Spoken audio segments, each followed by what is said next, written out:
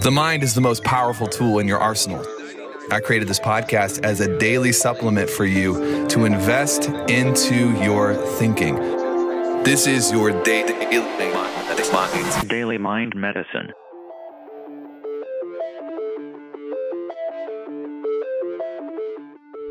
What's up, crew? Here is Daily Mind Medicine on my way to the gym in the morning. It is a breezy 55 degrees in Nashville. We have officially made the transition into the fall season.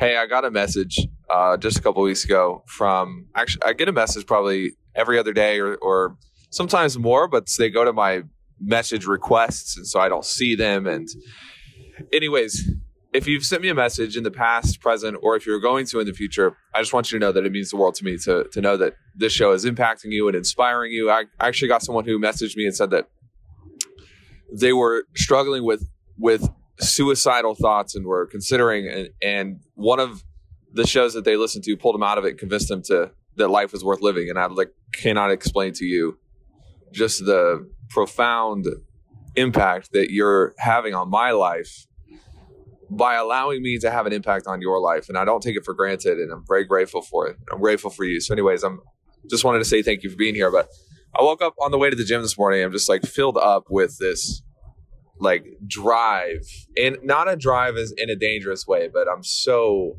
let me see if I can explain this to you. Every time that you wake up in the morning, you have a competitive advantage because you woke up. And then you get into your vehicle and you drive somewhere and you have another competitive advantage because you have a vehicle. And you're listening to this on your phone, and that's another competitive advantage because you have a phone. It's we don't realize how fortunate we are. We actually don't. And when your perspective gets so narrow that you only think about your problems and what's going on that you don't like and blah, blah, blah, blah, blah, you lose so much tangible drive. Because when the mind and body, they're tied together. They go to the mind goes somewhere, the body goes somewhere. Mind goes another place, the body goes another place. When the mind and body focus on problems rather than opportunity, we tend to lose a little bit of our resourcefulness, resilience. We lose power. No other way to put it. I think today, in today's day and age in society, there's a perceived there's a perceived advantage to being able to focus on the things that are wrong, but it's actually a fallacy. We live in the greatest day and age in the history of mankind. We have access to more opportunity than ever before. We have more tools and connectability, and I've talked on this before, but I was just reminded of it today because today I woke up and I got into my car and I get another day. I get another day to go out and do stuff and build cool things and meet cool people and do life with people who are building great things as well. And there's just an opportunity.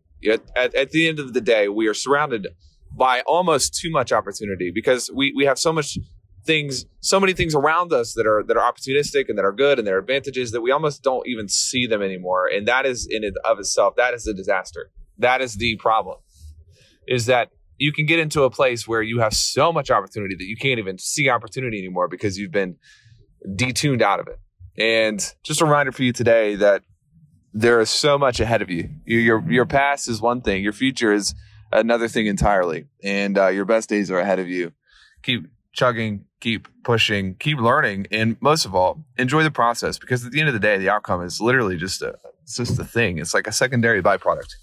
The main outcome, the main reward is actually days like today, when you just get to wake up and practice and participate in the process. They asked John Wooden, the best basketball coaches in history, at the end of his career when he was done and all was settled, and they said, "What do you miss the most?" He said, "I miss the practices." Yeah, that he missed the process, the day-to-day activities, not the championships, although those were fun, not the trophies, although those were nice. He missed the substance that supported and created infrastructure underneath the championships. And that's what you've got to teach yourself to do today. Adios, my friends.